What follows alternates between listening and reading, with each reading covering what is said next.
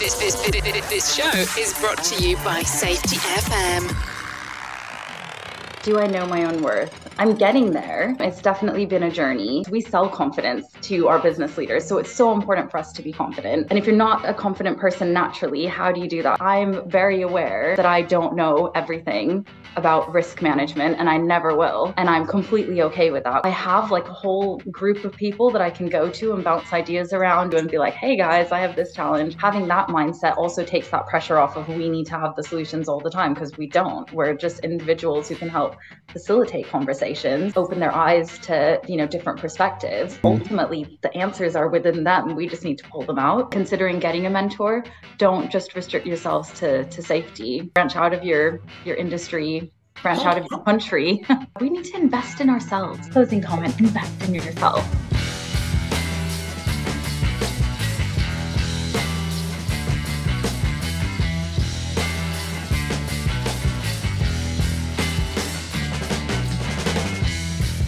Hey Sunit, welcome to the podcast. Hi. I can't believe it's taken this long, if I'm honest. I've probably known you for, when did we learn? Future Leaders the first time I met you, I think, wasn't it? And you met me. Yeah, that was When was that? pre-COVID, Yeah, 2019. It was because we weren't allowed to do a face-to-face conference, were we? We Yeah. had to do that digital. So 3 years ago?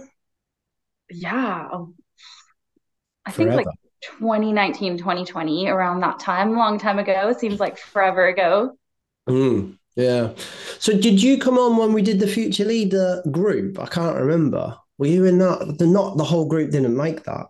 So I know we had some of us, but I can't remember if we had all of us because we had ideas that we were going to do like a monthly episode, which just never happened. So that was a shame. But yeah, I think I actually did. I think you did.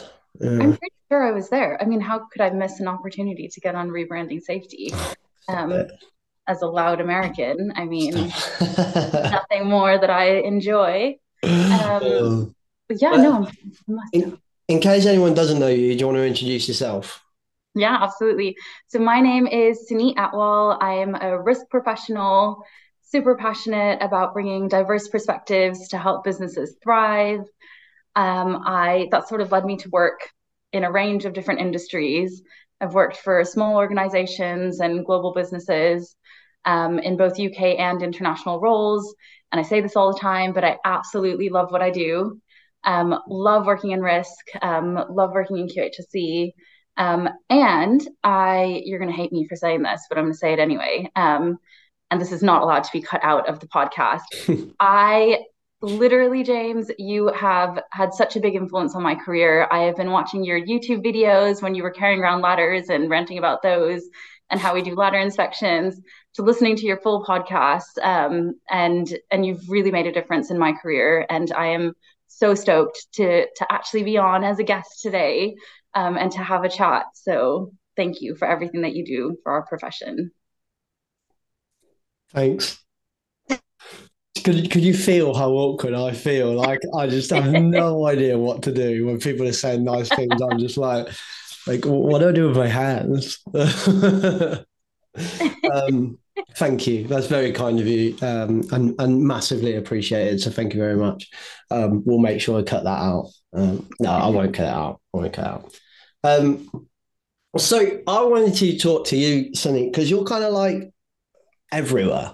Like you're in like so many groups and networking bodies and all of these things, right? And you're clearly very good at what you do. You must have just been born uber confident, right? Surely, because you are a confident person. If only. I wish. I was the complete opposite and still am. I've become more confident as the years have gone on. But I mean, I like looking back to when I was a kid, I couldn't even go to like a restaurant and order food. I never used to answer the phone at home because I was too shy to speak to anyone. I never used to say a word in class.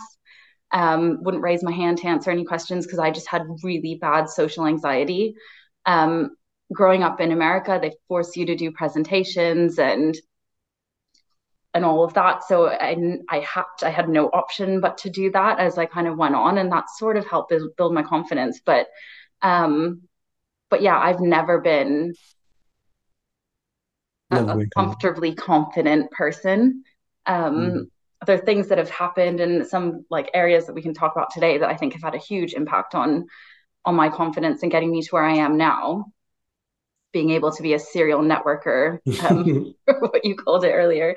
Um, but yeah, definitely not does not come naturally. Because I think I purposely set it up like that because obviously we speak a lot. So I kind of had that insight anyway. But I think I can relate to so much of how you feel, like that nervousness that's there, that anxiety that's there. That I'm more of a my kind of anxiety sets in afterwards. So like I'm the kind of like my wife's very different. She'll have anxiety before the event, and then once it's over, it's kind of over.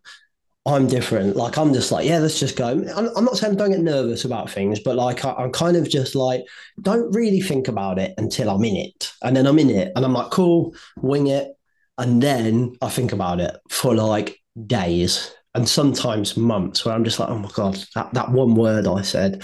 So there is this kind of anxiety that we all have. I think everyone has it. Then you've got the imposter syndrome, and you've got all of this other stuff that comes out, right? But I think it's very easy it would be easy for a lot of people to say to you, you're uber confident. A lot of people say to me, like, oh God, you're so confident. How do you get up on stage and do the podcast and do you know what? Like for the first 4 years of the podcast, I feel sick every time I'm going to turn the camera on. I still get really nervous about it. I feel sick if I'm going to go on stage. Like I actually find networking one-to-ones and stuff like that way harder than standing in front of a camera. But it's so hard to see the inside, isn't it, of people? You just see the outside and assume that there's this level of confidence that people have. Absolutely. Oh my gosh. So I think so back was it last year, the year before you asked me to come on to the podcast. I can't remember what the topic was. And Yeah. I was so anxious that I just couldn't do it. Mm. And even now, like I'm sitting here like nervous. Mm. My palms are sweaty. Anytime I like go and do any kind of presentation, no matter how big or small it is, I have to like rehearse it multiple times. I get up and Yeah. I'm like, okay, Sneep, stop physically shaking so that people don't see that you're like literally jittery. And I think it's really important that we talk about that so Mm. nobody feels like I remember when I was I look at people even now, I'm like, gosh, I wish I was that confident, like as the same way that they are. Like they can just go up to stage and do like a TED talk or whatever, and they're Yeah. just so natural and um it seems to just come so easy to them. But I'm sure they're probably super nervous. It's just that Mm. we don't talk about it. So we need to normalize being nervous and Yeah. being anxious. And it's so funny, isn't it? Because I think in the world of what I will call the world of judgment that we live in now, like, and the lack of context that we have, it's also very easy for it to go too far in that it becomes perceived as arrogance as well and self-absorbed and all of this stuff. So I actually know a guy so every week I go to a business networking group and we have like 60 seconds in that to do your elevator pitch and you try and change it every week and we have themes, all of this stuff, right? I go around the table and everyone does it. I still will sweat profusely in that, and it's 60 seconds. That's all it is. And I can feel my hands going, and I'm like 60 seconds. I'm getting up talking about my business, and it's 60 seconds. Like it goes like that. And it's so interesting to me that I get so nervous about that. But there's another guy in the group that if you were to see him, he's really loud. He's really like proper, clearly enunciates, and he'll be like, "Good morning," and you're just like, "Whoa, that guy is full of beans," and you're just like, and some people actually don't like it because he's so loud, he's so extroverted. Some people are like, "Oh God, he's a bit much." What they don't notice that he doesn't eat breakfast in that meeting. So we have breakfast afterwards. He never eats breakfast. Why? Because he's so nervous. If he eats, he'll be sick. So his response to severe social anxiety is becoming uber extroverted and borderline look really self-absorbed, really arrogant. And you have to get to know the person to then understand, oh, that's why you're like you are. And we're so judgy. Like, I'm sure the vast majority of people do get really anxious before they're about to present. And imagine building up all that courage to then go and execute something, deliver it, and then be judged for being arrogant on the back of it. Yeah, It's yeah, like, how do you find the balance? It's just this yeah. like vicious cycle. So you like constantly, I know I constantly have to remind myself to be kind to myself. Um, and to not take what people say too seriously, but it's tough. Mm. And that stuff can really chip away at you as well as like the next time you do it, next time you know, I'm not sure if I want to do it. And I think it's really important to be, I think there's two sides to this, there's knowing it yourself, but then also sometimes you need to hear it from someone else. But like knowing your competence and your own worth and what you are, I mean, kind of forcing confidence upon yourself in a way, isn't it? Absolutely. How how have you particularly coming from a different country as well, which I find really interesting. But like, how have you dealt with like? Do you know your own worth now? Do you need to be told by other people now, or are you like, no, I'm like, what's that look like for you? Are you like positive affirmation in front of the mirror every morning, or what? What's that look like? Oh my God. Oh, this is a minefield. Do I know my own worth? I'm getting there.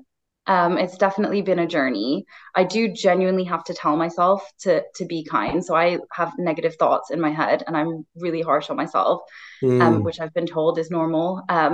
For especially especially when you're a high performer, which a lot of us are.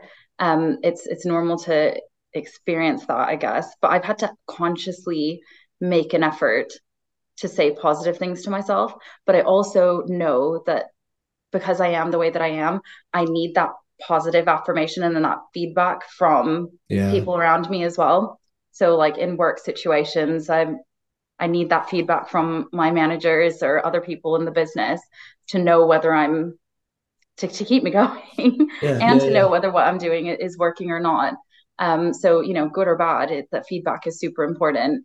But there have been some key things in my career and in my life really that have really helped build my confidence. And I've made a couple notes. So one of them is building a network, um, feeling and dressing the part, and an experience.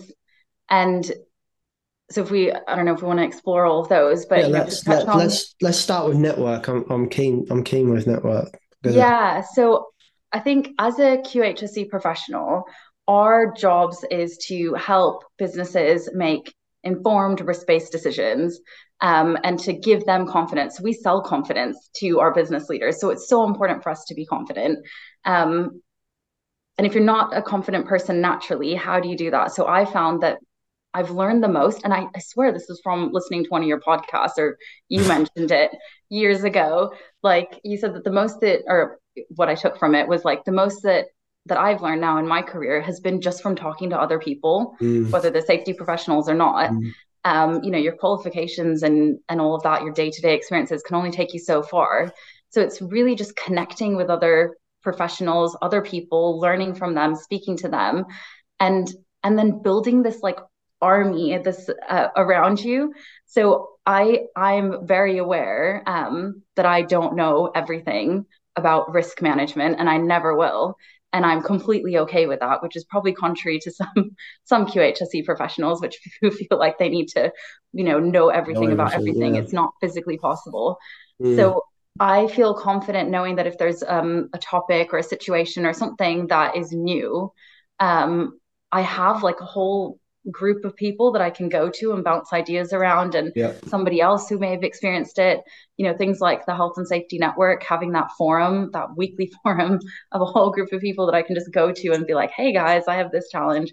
What have you done? What have you done to tackle this before? Mm, Has really, really helped in my career. I'm also, and maybe this is the American in me, I I've never felt every job that I've kind of gone for, every like career step that I've taken, I've never gone for a role where I already know more, where I know more than 50% of it.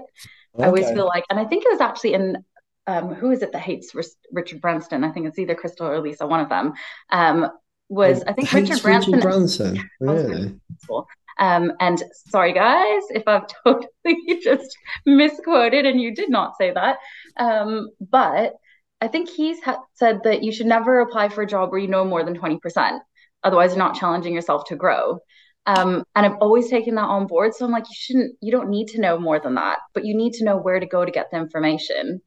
And you need to have that inner confidence and you need to be able to project that confidence onto the people, the businesses, and the leaders that you work with in order to be successul. Wow. So I think building a network is really, really critical and has been really helpful in my career. Wow. God, there's so much in that, isn't there? How can I hate Richard Branson? I love Richard Branson. I Yeah, feel maybe like we I need to missed cut. it. They're Oh, gonna be like, what "What? We never said that." did you? But I've got. it's like if you think about it outside of work too, right? Like if you when you're going through like a difficult personal time or something great happens in your life, you have that network of people that you can Mm, go and talk to about it or work through things with and support you through it. Like why wouldn't you do the same in business?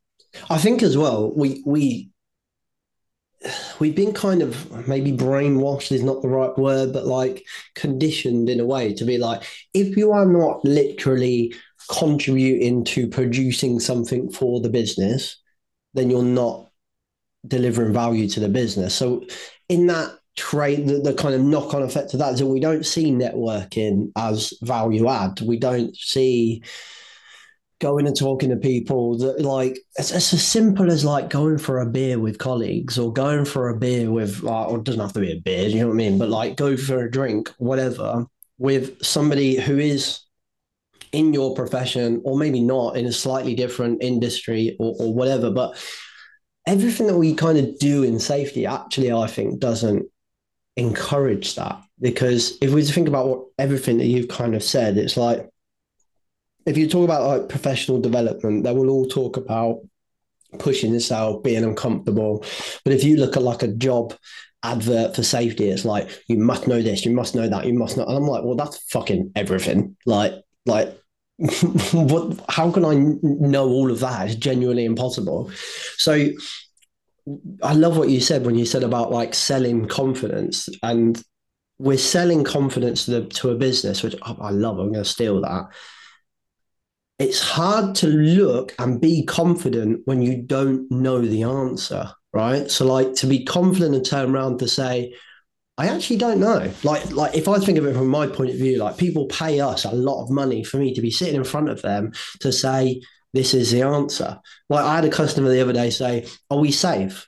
And I'm like, like what? How do I even answer that? So like I was literally not for six. And I was like, shit, how do I make this customer is not confident in the risk management of the business, and we've been working with them for about 4 months, and we're getting there, and I'm like, I can't answer that question. Who said his name then? I can't answer that question, mate. But what I can say is that we've acknowledged we've got a series of things we need to improve on. We can't fix them all overnight. So inherently there is a bit of residual risk there, but there's always going to be residual risk there. But you're not keeping me up at night. Like of all of my customers, I'm not up at night.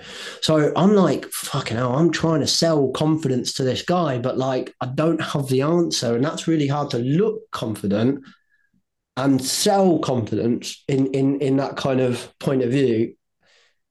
So it I reminds think me of like a trainer. You know, if you get like a trainer and they're asked questions and the trainer feels like they must have the answer for it. It's like that in a way. Yeah, definitely. And I think also from a like risk management perspective, if we go back to, the people who do the work are the ones that have the solutions. The business owners are probably the ones that have the solutions Mm. of that as well. So I think having that mindset also takes that pressure off of we need to have the solutions all the time because we don't. We're just individuals who can help facilitate conversations Yeah. and help open their eyes to, different perspectives. But ultimately the answers are within them. We just need to pull them out. Yeah. So is that site safe? Or, as Lisa keeps saying, like, it's not about, is it safe or is it not safe, but are the risks managed? Yeah. Are we managing risk on that site? But they have the answers. We just have to pull it out of them. Facilitate that. I'm conscious of time, and there's a big bit that I really want us to get our teeth into, but I'm not going to go quite there yet, which I think was number 2 on your list. But before we go there, coming back to this kind of your 20% thing, 50% thing of the Richard Branch, I love that. I really love that. It takes a lot of confidence to do that anyway. But then ultimately, I've got this little thing, which I was actually talking to Elisa about, and I've spoke to you about as well, in that our professional development, our CPD within the big bodies within safety, doesn't really encourage that, in my opinion. I often call it continual professional reminding, because I feel like we're just reminding ourselves of stuff that we read in our NEBOSH like 5 years ago, 10 years ago, whatever. I don't actually see much develop in me. Like, so I'm going to go to the SHP Expo next week, and every year I go, and I'm hoping that there's something there that I go, oh, I didn't know that. Well, that's quite good. And often I find it's just the same old stuff. Exactly. And like, whether it's retaking a course or doing a refresher course or a new course or going to a conference, like, why do we need to wait until those moments and then hope that we're going to get something out of it? The way that, we are the future of our profession. The only way that things are going to progress is if we connect as professionals and have conversations and collectively come and tackle these problems. I've recently joined a group called Beyond QHSE, and that's exactly what they're trying to do: get a network of professionals together to create a forum for everyone to discuss issues, discuss the future of our profession, and then help drive that forward and be that change. And that's where you get insight into what other businesses are doing and different ideas that people have. And on our own, we might not be able to come up with the solution or develop something, but collectively, I mean, there's so much power there. And yeah, going and taking another course on Legionella awareness or the next level of Legionella management isn't really going to help you as a risk professional. It's so interesting what you said there, right? In that you're essentially describing networking as continual professional development, right? So you mentioned the Health and Safety Network earlier. Essentially, that's just calls. So we've actually gone to CPD and said we want to get our calls CPD accredited, so our members can use that to contribute to their memberships and and stuff like that. Initially, the conversation was, yeah, of course you can do that. Then when it came to actually doing it, it's been really difficult because they're like, well, where's the training slides? And I'm Oh like, my well, God. it's not a training course. And they're like, but we need slides and we need like a happy sheet or whatever. Like it's a course. And I'm like, no, it's not a course. It's a conversation. And they're like, but that's not professional development. I was like, I beg to differ because we've had about 6 members come on, and within 2 years they've gone and got themselves a promotion and they fed back to us. I don't think I could have done that without the network. And I'm like, mate, we're not doing anything. We're just hosting and facilitating a conversation. Like you turning up and having that conversation has done that.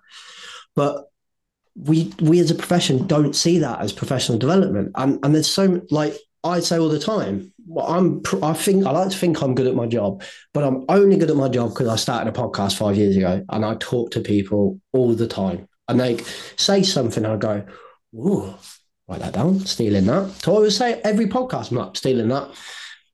We don't see that as professional development. It's insane. I mean, think about the wagon wheels that we have with the Health and Safety Network. So we had Jill Kernick, an absolute like legend. Greg Smith, like, are you kidding me? And there weren't any slides. They just came on and just had a conversation. Yeah, and true. we just discussed different topics as a group. Like the power in those sessions is absolutely insane. The amount of insights and knowledge that I got out of those sessions and our weekly calls is just so much more than I've ever got from going on any boring training course. you And I know, find like some of the it's most powerful ones are when like it's funny because we're facilitating the call, so we're trying to come up with a topic and give it. And most of the time we need that because you can't just go in a call and be like, "Hey, what do you want to talk about?" Because you end up just getting either the same thing all the time, or nothing. So we're like, okay, we need a topic. And sometimes you get a topic you're really excited about, and you're like, it's going to be fucking great. This is. And you get in the call and you're like, yeah, I'm fucking pumped for this. And then someone goes, I've got a problem with PPE, and you're like, shit. But you have to let that member get their help because that's the whole point of the network, right? So we stop everything cancelled and we talk about their PPE problem. Most of the time, I find they're the most valuable conversations ever. Not particularly to the person raising the issue, but actually to everyone else. Is you don't know you've got that problem or you don't know you need that solution, but hearing Sunit say to Colin, actually, I think you could do it this way. And then Colin like, actually, that's a fucking good idea. But then Sam goes, I didn't think of that. Actually, that is a really good idea. And they're some of the most valuable conversations I find is those random, I've got a problem, I need some help, which you said earlier, having that support network to just ring up and go, am I doing this right? It's so absolutely. powerful. Definitely. And everyone gains from that, right? And that goes into my third point, which was around experience. And that's not Mm, about the years of experience.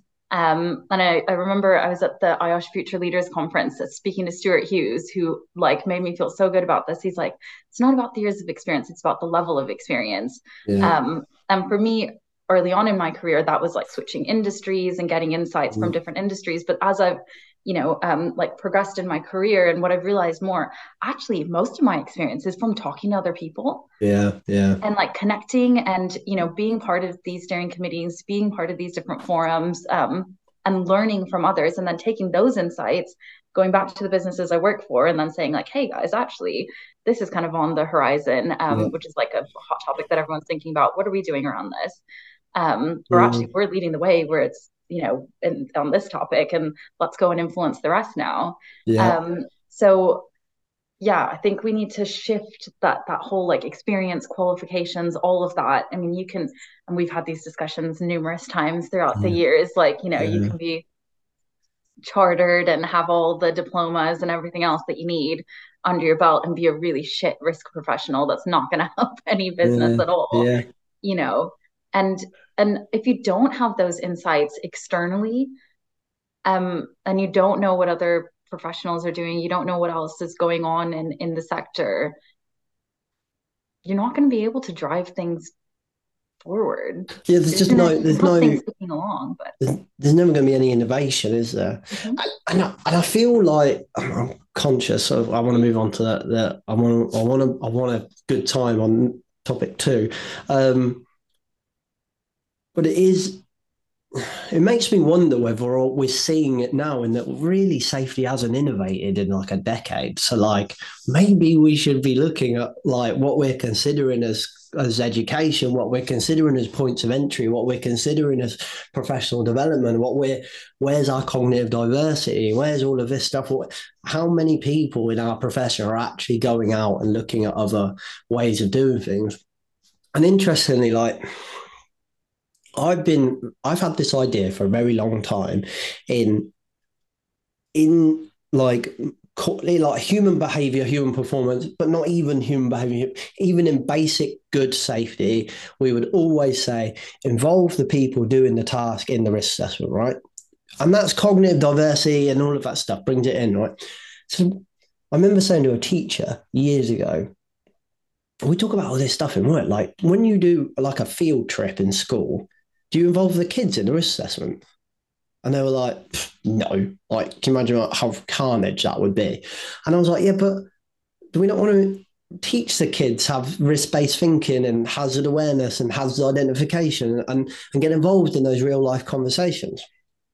And they were like, yeah, yeah. So I ended up in a meeting with hopefully a potential customer who is doing this really innovative way of educating and completely changing the way they deliver the curriculum in the UK. Very different. And I was sitting in this meeting, I was like, is ever a school that could maybe buy into this idea? It's probably them. So I said, and they were like, yeah, that's interesting. And we're keen to talk about that. And I would have never pitched that if I hadn't have been speaking to so many people. If I wouldn't even have thought of that if I hadn't had this podcast talking to people, and then you just get this little thing, and it might not even begin the moment. It might just like grow later on, and you're like, wonder if we did that in this environment. It's this thing that oil and gas do. Could we do that in the office? This thing that the office does. Could we do that rigging out here? Like, there's so much to this, and that for me comes back to what we started this conversation about. Builds confidence in myself because I've now got this huge buffet of ideas that I can just pick from. Exactly. I love the buffet thing. I always reference that. Everything's got to be food related. One of my many James quotes. But yeah, and also, so I think it's building your network, connecting with other professionals, but also another thing that I think is important to mention, one thing that's really helped in my confidence, sort of related to networking, is having really good mentors. And at the moment, my mentor is one of our procurement directors, who is an absolute legend, an amazing woman. And you think like, oh, well, how can somebody who's in a procurement function mentor somebody in QHSE? But I've learned so much from her, and continue to learn so much from her. I'm also being mentored by a QHSE professional, which I should just say their names. So Jenna's my first mentor, who's probably going to listen to this podcast and who I absolutely love. And then Linnea Miles from L'Oreal, who's the VP of their health and safety team out there, is also mentoring me. So she's based in America. I've learned a huge amount from her. And recently I've also connected with a guy called Darshan Gill, who's a safety consultant in Canada, who's super interested in safety differently. And I've learned so much about learning teams and all of that from him. So I guess what I'm trying to say, when you're thinking about mentors and considering getting a mentor, don't just restrict yourselves to safety, kind of branch out of your industry, branch out of your country. How do you approach that? How did you approach them? Do you go up and say, do you want to be my mentor? Yeah, so internally, so with Jenna, we got introduced, and my amazing boss, Adam, who's hopefully listening to this as well, introduced us. So that was really great. With Linnea, I was actually working on something around culture and development, and I was like, who's leading the space at the moment? Oh, L'Oreal. Let me go and like reach out to somebody in L'Oreal. And I found a strong female leader on their team and messaged her on LinkedIn. And she was so, so lovely and really keen to give back and support other professionals. And with Darshan, I think we both commented on something on LinkedIn. And I was like, hey, you're a Punjabi risk professional who's interested in safety differently. There aren't many of us. Do you want to have a chat? And just connected on that level. And so it's just finding like similarities between people and not being afraid to reach out. You know, if you see somebody who's in a role that you want to be in the future, go and message them. Like, what's the worst that can happen? They just don't respond or they say no. Yeah, see, I love the idea of coaching and mentoring. I think it's amazing. My experience of it have actually been quite different. They've not been massively positive. I don't think that's all on the mentor. Probably a lot of that's on me just as much. I think it's very much like a partnership, these types of things. But yeah, like one just was a bad decision, but the other one was like a good thing for a while, and then it just turned out that I think I was just being groomed as a customer. And I was like, oh, okay, this is interesting. And then it just kind of, the second I stopped being a potential customer, coincidentally, the mentoring and coaching stopped. And so I really struggled with it, but I do probably on a monthly basis think, oh, I could really do with someone that I could just talk to. But I really struggle to think of who do I look at that I could go, because most of them are just like, well, no, stupid. Like, well, I'd like to talk to Gary V once a month, but I don't think I could afford that. But Never know. I mean, like, reach out to them.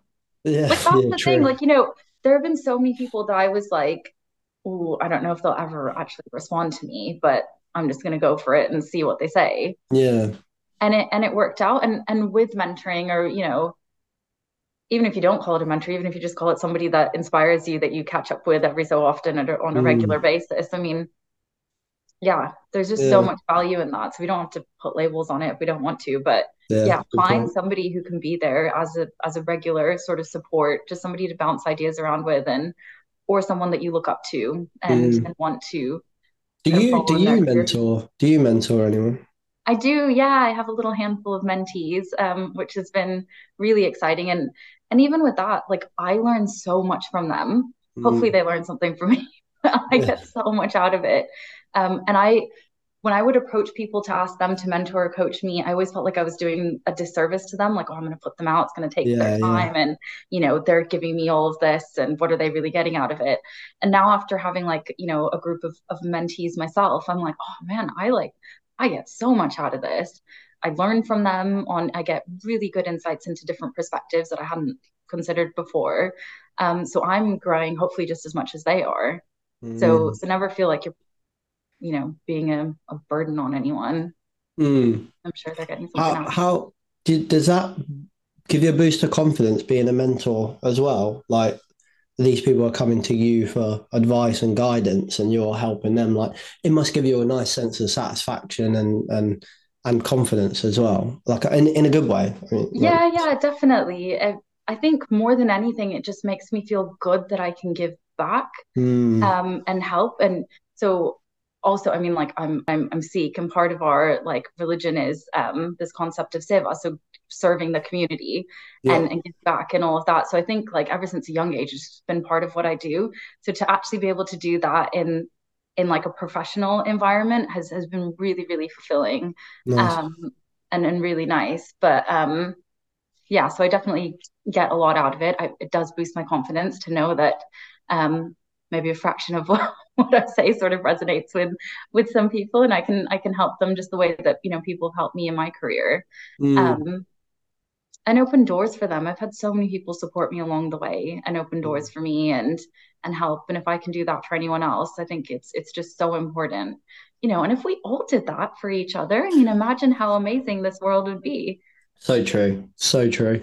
Like and like if you're thinking about running a business, regardless whether it's in safety or not, like your network, it's just phenomenal. And do you know what? I'm not that bothered if I'm profiting from this conversation and you're profiting from this conversation. I don't give a shit. Like it's a good one. Like when you're in business, there's normally a monetary value on conversations in that you might refer me somewhere and I might refer you somewhere, but you're also getting value if there's non-monetary of like based on that conversation, e.g. mentoring within the profession. You're both in employed roles, but I don't see the difference in that. But when I find even more so when you start running a business, we get even worse in that we just stop talking. Like so, like the amount of people that I had used to have several regular conversations on, you just don't have those conversations anymore. So because either they think we're competition or we think they're competition or what, like I don't really think anyone's competition. Not arrogantly, just like there's more than enough work out there for everyone. I don't mean that like no one's my competition. I'm that good. I didn't mean it like We're serving the that. same purpose to rebrand safety. That's what it is. But like when you get into like running a business, it does change things a little more, and particularly in the beginning as well. Like I went through a really interesting phase, so that's why I think maybe I stopped speaking to people because you do feel like you're like shit. I need some money. So I need to feed my kids. Like, so you are like every conversation, you have to fight back like this thing where you're saying, I need to sell or I need to benefit monetary wise from this conversation. So it makes it even harder because you don't want to have that conversation. And then I think that fizzles out, and then ultimately you become just uber lonely. I think when you're running a business sometimes, so trying to bring it back and get better at networking boosts your confidence it more because you're having those you've got that network to fall back on, like you just said. So I think carry on doing what you're doing. But then as well, like if someone was thinking, actually, I'd like to be a consultant one day, or I'd like to run my business one day or whatever, then like double down on those networks, because I think they're even more important, because you literally are just alone one day. Like you're surrounded by people one day and then the next day you're alone. And it's just weird. It's weird. So I'm going to brutally stop us on that point, because I really want to talk about how we look, and how we look, and how that impacts how our confidence, and like going into work. And there's so much we can talk about this, but like talk to me about, because I'm struggling how to open this conversation without it looking like I'm being offensive, but I know that you've done some really interesting stuff around this side of things. So I'm keen to understand if you just tell us like how you've helped yourself build confidence from that point of view. Yeah, definitely. So this goes back to my second part, my second point about dressing and feeling the part. So again, when we look at our qualifications, what we learn as safety, or any professional really, they talk about, you need to be able to present, you need to be able to know, you have the technical knowledge, all of that. But how often do we talk about like what we look like, and how that can impact how we feel and how that impacts our confidence? Um, and I never really placed as much importance on it, until something happened in my personal life where my confidence was completely destroyed, had zero confidence. Growing up as a kid, I was bullied really badly at school about my appearance and all of that. So I kind of just like pushed it to the side and just focused on like getting good grades and, being a good soccer player and all of that, and getting into a good university. But anyway, so this thing happened in my personal life, completely shattered my confidence. And I met this person, and so to make myself feel better, I was like, right, I am going shopping and I am getting a new wardrobe. I love shopping. It's like my happy place, probably not a healthy habit, but feels wonderful.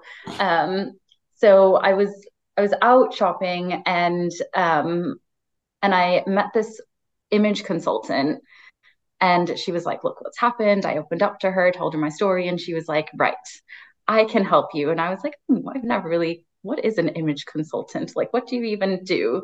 And she came to my house, went through my entire wardrobe, like helped me pick out different outfits and use as much of my clothes as I had. And then taught me how to like walk into a room confidently. And she like demonstrated it. And then I was like, oh, okay, yeah, I get it. And she's like, no, Sunit, it's your turn now. You're gonna actually have to practice this. And I was like, oh, I have to like practice walking. She's like, yeah. And then I did it. And she's like, okay, no, do it again. And then we went out shopping. Her background is she was a stylist. So helped me pick out different pieces that I could put together and really make myself feel better. And she always says that, so her name's Han, and I can send out a link to her site and stuff. She's absolutely incredible. But she always says that clothing is your armor. And ever since then, I felt like whatever personal or professional situation I had gone into, as long as I am dressed in whatever style resonates with me, and this isn't about you have to be like super trendy, like whatever works for you. That's what Han really taught me. Like whatever pieces speak to you, whatever you put on that makes you feel really good, wear that and rock it. And like the way you walk, the way you talk, the way you carry yourself will change, and your confidence will significantly be boosted. And people say, you have to feel the part in order to do the part. So like if I want to be in a certain position or in a certain business or whatever, I kind of channel that energy through my clothes, and the way that I deliver things and talk and speak, and present myself. So it's not about, I guess there's like it can verge on like feeling like you're being super vain, but it's not about that. It's just about dressing to make yourself feel protected and the best version of yourself. I also feel like,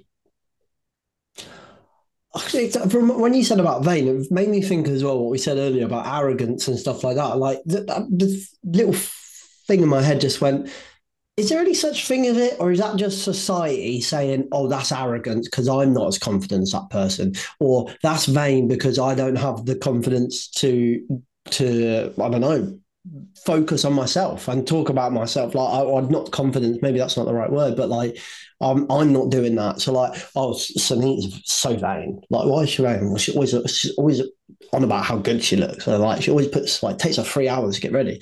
Well, fuck me, if it takes 3 hours to get ready, but she's nailing life. Like, is that a bad thing? Is that vain? Why is that vain? Like, we Yeah. put so many labels on things, don't we? And like, oh, that's vain. Why is it vain? What spending 3 hours to get, I'm not saying you do spend 3 hours. I wish I had 3 hours, not with a little I know, baby. right? But like spending 3 hours getting ready, if that makes you a better person and you're having to get up at 4 a.m. in the morning to be ready for 9 or whatever, I don't give a shit. Like, if it makes you feel good, then crack on. If I can help you do that, awesome. But I also know an image consultant, a color consultant as well. Right? She goes to this business networking thing. And the first time she was in there, and I heard it, and I was like, that's a bit weird. Like, how does she get business out of this? And the more I get to know her, she's done like longer presentations, like we call them 10-minute slots. So she's done them, and fascinating of what she does. And she says a lot. Like, I essentially sell confidence to people. Um, and she does this amazing presentation where, like, she essentially gets undressed in front of everyone. So she always looks amazing. She always looks absolutely amazing. And she turns up and she'll be like, so we wear earrings because this is what earrings do for us. And she takes them off. And then she goes, we wear necklace and this is where the history of the necklace comes from. And this is what it's for. And then she says, and then sometimes with the colours that we have really, so she'll change the colour of a blazer or something like that. She'll put a grey one on, or because that's not her colour. And then within like 2 minutes, she's gone from completely looking like this amazing, confident woman to now just looking like someone who's uber unconfident, like weirdly looks unprofessional, like weirdly. Her clothes are kind of the same, just a different color. And she maybe, I think she like changes her hair, or she takes her makeup off and stuff, and she takes all this stuff, and you're just like, whoa, like what the hell? And it just it's I can't put words to it. It's phenomenal how much it changes, like your posture as well. It, like, even though you don't think it does just kind of, it's weird. It's so weird. And I Amazing. think a really important point is to remember it's like what makes you you, what makes you feel Mm, confident. So like for some people that might be, wearing bright colors and curling their hair, for example. But for somebody else, it might be putting their hair in a bun and not wearing yeah, any makeup, and that makes yeah. them feel really good. So it's like know what works for you, what makes you Mm. feel good, um, and then play into that. So, how do you feel about uniforms and dress codes and things like that then? Ooh. So I had a uniform at when I was at school, and it was hard because I was like, this doesn't suit me. This doesn't suit my body Mm, shape, but I have to wear it because it's yeah. uniform. So I didn't feel as confident. And looking back at that time, I was not confident at all. So that didn't play into it. Whereas, yeah, maybe if I could have worn my sports hoodies and skater shoes and all the other stuff I was into at that time, Yeah. I probably would have felt better. Nice, nice. Um, so, I so yeah, I find it really interesting because I would wear a t-shirt every day. I could Mark Zuckerberg my wardrobe overnight. Like, I would love to just have a minimal wardrobe of just a stack of t-shirts of varying colours and a row of jeans of varying colours, and just be like, bing bong. I'm comfortable in the t-shirt. I feel like it's professional, but society says it's not. Society says you've got to wear a shirt. And I don't think a shirt or a t shirt makes me any more or less professional. I don't think it does. I'm not any worse off because I can wear a shirt and whatever, I'll crack on. I'm kind of over it now. But like, sometimes I do think, you know what? I'd like to just not bother ironing today because it's a pain in the fucking ass and I haven't got enough time. Why does society say it needs to be ironed? Why is that unprofessional? A load of people about, oh my God, as if we turn up with an ironed shirt. But like, where does that come from? Where does that, oh, you can't even iron a shirt, so you're not going to be very good at your job? Like, it doesn't communicate if that I don't know, maybe it does, maybe I'm wrong, but for me, it's kind of like it doesn't automatically mean I'm shit at everything else if my style doesn't fit with your style. I just I think it's think that, different. yeah, but I think if you look back in time, right? So, like, if you look at fashion history and work Mm, history and all of that, that was considered professional. That was the norm, right? A shirt, trousers, or a skirt and a blazer, whatever it is. Women had to wear heels, and we had that whole debate. And some businesses have progressed from that, and so you can go into Facebook or Google and wear jeans and a t-shirt, mm, wear whatever you want to, and they're like, "That's cool. Whatever makes you feel good, wear that." Maybe if you went into those places dressed in a suit, you'd be like, I'm like out of place here, probably. exactly. Yeah. So I think it's around, when we work for organizations, and consultancy is different because you're like working in lots of organizations, but maybe when you select the clients that you work for, um, potentially it's like you want to be in environments where you feel like you belong and you Mm, feel comfortable. So if wearing a shirt and trousers is your thing, then find a business where culturally you fit into that and you feel good in that environment. mm. Um, do I think that all businesses should be as strict as they were with like how you dress and all of that? Like, no, I think that I hope, and in my experiences, a lot of businesses are starting to relax to allow for Yeah. different, style types and all of that, and acknowledge that people feel confident and comfortable in different things, wearing Mm. different attire. But yeah, I think when we go back and are looking to see who we work with, who we work for, you want to Because make sure that it's the right cultural fit.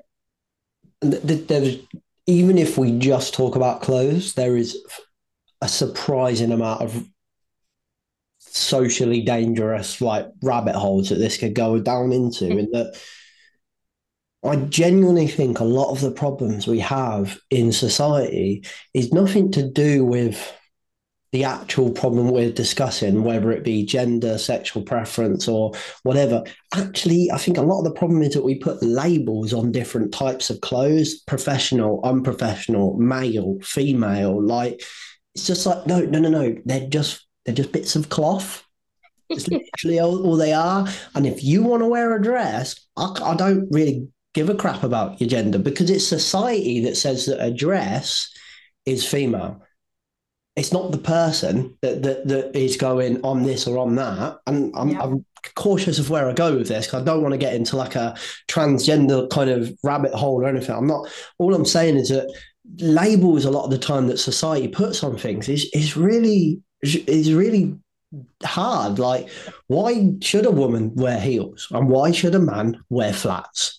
Because Mhm. a man could wear some fucking heels if they want to. If it's going to make, me and Sherry actually went to Sainsbury's, and there was a person in there of what looked to be a male build in some heels. I'll tell you what, like both of us were like beautiful, like looked amazing, like they're not a pencil skirt on and some heel boots, and both of us like they look unbelievable. Like, but society says that there's something weird about what that person's wearing.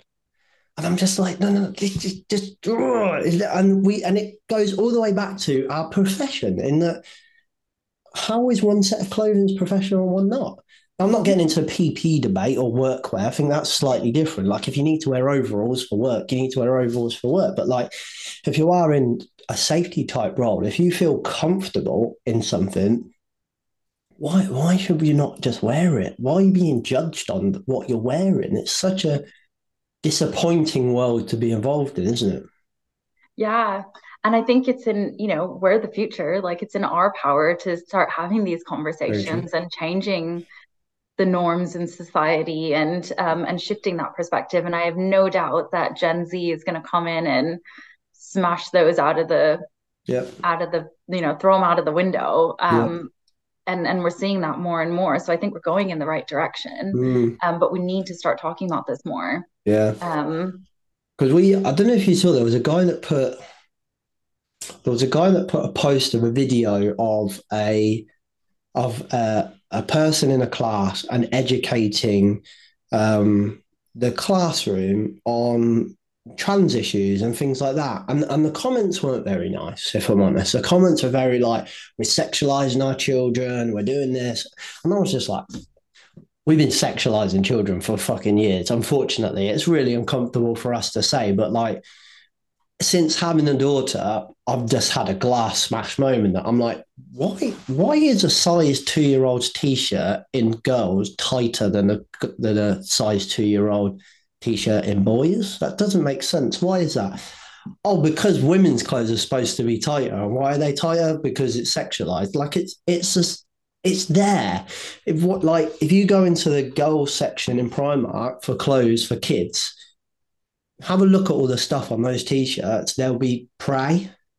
So there'll be horses, unicorns, maybe, granted they're mythical, but there'll be flowers, there'll be like bunnies. And then go over into the boys section. What's on there? Predators, lions, tigers, dinosaurs.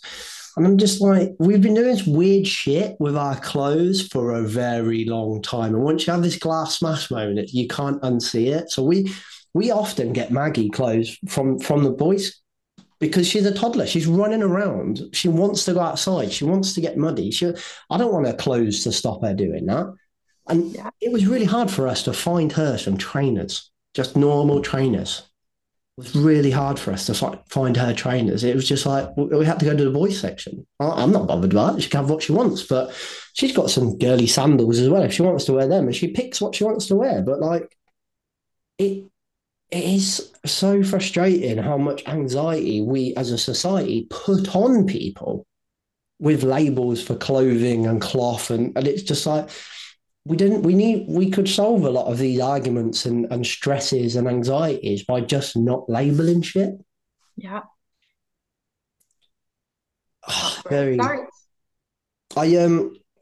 I do think as well, there was, what was I going to say as well? There is an interesting one that Sarah, the lady I know, she talks about colour as well, and that people can have different colours. So she does this amazing thing with like your skin and puts this thing on it, and it tells you if you're like a autumn colour or a summer colour. And I'm just like, can I just wear black? And she's like, well, maybe not. And I'm like, oh, shit, I didn't know that. So there's even like a bit of a science behind this stuff as well, which is amazing. Absolutely. I didn't realize that before until I had this session. So yeah, Han had the same. She has this like color swatch thing and then picks out. And it's amazing when you actually go and put on different colors. Like I felt completely different in different tones. And I was like, oh. And now it's like, I know, well, she's made me aware of what tones would suit my skin tone. But depending on my mood, I'm like, okay, I need a boost of energy today. I'm going to come on the podcast in hot pink. It's going to make me feel bright and bubbly, you know. But interesting, it poses another challenge to uniforms and like coloured clothing, right? So like, if your brand is teal, I'm pretty sure a lot of people are not going to be comfortable wearing teal. So should a company? I understand why a company would want a consistent color range within their brand. I get that, but is there a trade-off? What's the value you're getting out of everyone wearing teal versus the value you might get out of them not having anxiety or stress or being more confident and more comfortable because they're wearing all pink because that's what they're comfortable and that's what they're better in? That's such a good point. It goes back to that purpose piece. What was the purpose of having this in the first place? Yeah, exactly. And is it serving that purpose, or is there something else that we need to think about? I love that. There's a lot to it. So one of my customers, we had a little conversation about this, just like weirdly, it just kind of stumbled up, and he does this amazing thing, where he says to all of his staff, go and get whatever clothes you want. So go and buy yourself 3 or 4 outfits, however outfits you need for the week, right? But I want to put our logo on it. So go and buy your own outfit, and then we'll pay to get it, put the logo on it, and that's your uniform. I was like, where did you come up with that? He was like, well, it just pisses me off that like you wear what you want, but like I also want it to be uniform. So like, why do I force a uniform on you that you might be uncomfortable, or I'm going to force girls to wear something that is not for girls? And then we come back to the society label issue, but whatever. But it's like, he was just like, well, I'll just let them get what they want and then I'll put a brand on it. I'm like, but what if they come in with like a colour that completely against your brand? It's like, no, we'll just put a logo on it. That's what I want. It's fascinating. Yeah, really Come interesting. up with that on his own, completely on his own, just from being. I think he's like inherently, naturally people centered in a way. I don't think he realizes he is, but he is. Um, it's fascinating that he's making these strides to build confidence within his workplace or just comfortableness. Like maybe it's not even comfortable confidence. It's more just I want a comfortable workforce. I want them to be comfortable in themselves. And I just find it so fascinating that he kind of come up with this approach completely on his own. I've never heard of that anywhere. Like buy your own clothes and we'll brand it for you. Yeah, I haven't heard of it. I think it's just so important because, we when we talk, whether it's as QHC professionals or as businesses, we want everyone to perform at their best, be their best version of self when they're at work. And we talk about the environments that we create and the training that we give to our teams and, the tools and resources. But yeah, is this something that we need to start considering? How Mm, people feel in the clothes that they wear? yeah. Um, Like how, like the old like, oh, you forgot your high vis, so you have a pink high vis today. Like there's an issue to that in from a safety point of view. There's also an issue to that to be like, well, I actually like pink, so why are you using pink to embarrass someone? Then there's this whole like, if it does embarrass them, do you want your employee to constantly be embarrassed all day, like, and do the job? And then if they make any errors because they're not focusing because they're like, oh God, they're laughing at me because I'm wearing pink, like it's so weird. There's this way of thinking, and that I want you to not be concentrating today. I want you to be embarrassed. That just feels weird. It feels like nobody's gone. That's a really stupid idea. It's so strange. I was going to say something else. What was I going to say? Oh shit! What was I going to say? Oh yeah, I was going to say about like feeling comfortable physically as well. So like if I miss I do martial arts training, I used to do rugby, but like there's this great line by Joe Rogan, and I think probably only really applies to people that do combat or physical sports.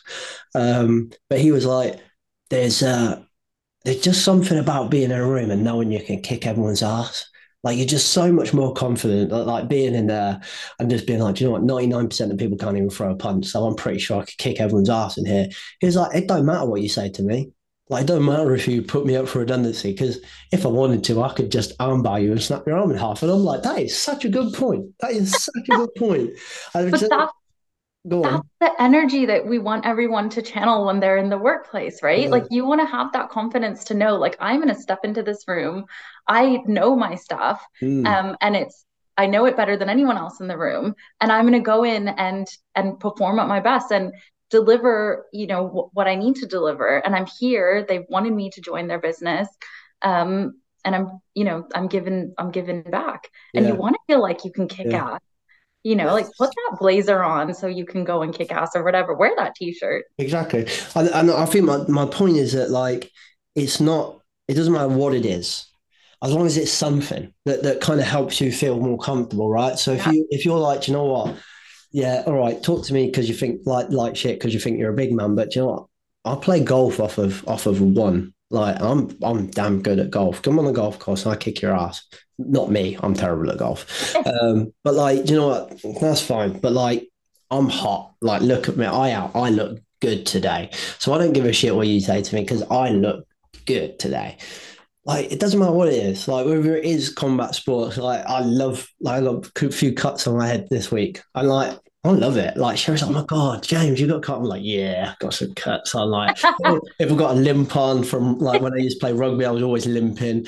I'd be like, oh, I got a limp. Oh, you're right, mate. Yeah, rugby in it. Yeah, yeah. Like, it just makes me feel so much more confident. Like, and I think that helps you do a better job. I genuinely think it does. It does because you believe in yourself and everyone has it in them. Actively hired you because they believe in you. Mm, They wanted you to join their business because you have that skill set.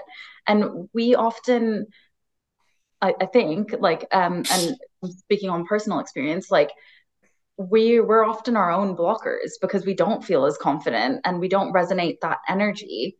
Whereas we have everything inside us. You just need to do stuff to help bring it out of you and show them what you've got.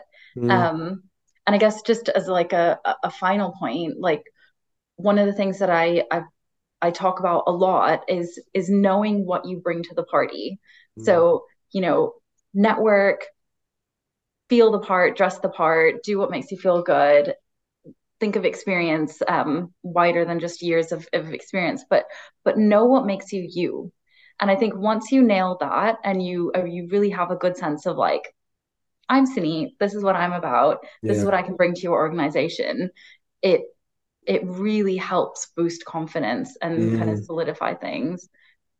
Yeah. And I think that if you look at the British Standard for People-Centered Approaches, I think it's called, like it literally says in there as a principle, like celebrate individuality. Like, and I remember being at school, right, and I was a bit of an emo when I was at school, right? So I dyed like a red streak into my big fringe that cut across my eye, so I could be like, and and and I had to get rid of it. I was told to get rid of that, like not allowed it in school. Like from a young age, individuality was demonized. We very much do that in the workplace as well. Maybe subconsciously, some are better than others. Some are better at others than not doing it. But ultimately, it's like I think if we're forcing all of these people to be like when you do what the metric, the personality, the psychometric test. So when you do that shit and you're like, this is the manager, you must be this criteria. You're like, so now we're like completely demonizing individual personalities in that your personality doesn't fit a manager's role. Like what? No, it just means that personality doesn't fit this personality. So don't put those two people together. That's a people-centered approach for me. Is like looking at the individual. What does that individual work with that individual? And how can I educate these two individuals on each's individuality and be like, okay, if I'm talking to Sunny, I need to be aware of X, Y, and Z because my personality clashes with that her personality.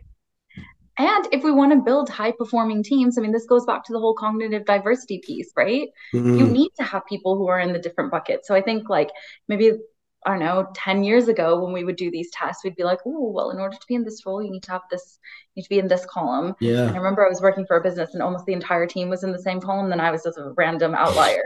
I was like, no wonder I don't fit in. Well. What am I doing? And it was actually Sam Greensit that made me feel better about that. He did a talk and was like, and I was like, that was me. I'm glad I'm not the only one. And he helped me understand that instead of looking at that as a bad thing, I was like, actually, that's my strength. That's my strength. And this is what I bring to the team. And now, when I'm building teams or when I'm talking about performance, you want to have people in different buckets. You want to have people that don't agree so that you can drive performance. Yeah. Well, amazing. I'm going to have to nip that in the bud because unfortunately I've got to shoot, but I could talk to you all day, Sunny. And I think that is a problem because every time I have a meeting with you or a chat with you, it's like 3 hours. So, I mean, you gave a shout out to a couple of people. Do you want to give us a quick shout out for, is it Han, did you say? Han Chan, yeah. I can send a link to her site. She's absolutely incredible. She's really helped me. I know you mentioned an image consultant as well. So, yeah, Sarah, she's kind of Northamptonshire based. Oh my God, I forgot her surname. Sarah Evans. So she does House of Colour in Northampton, but I'll put her details below as well. If you do get in touch with Sarah, let me know because there's like a little points thing in our networking because then I get the points. But she's amazing. Yeah, I think stuff like that is just phenomenal. So clever. Yeah, we need to invest in ourselves. That's like the final closing comment. Invest in yourself beyond the qualifications and random training. Definitely. Love that. Thank you very much, Sunny. Great to have you on. I'm going to have to shoot, unfortunately, but thank you very much for your time. Awesome. Thanks so much, James. I'll catch you soon.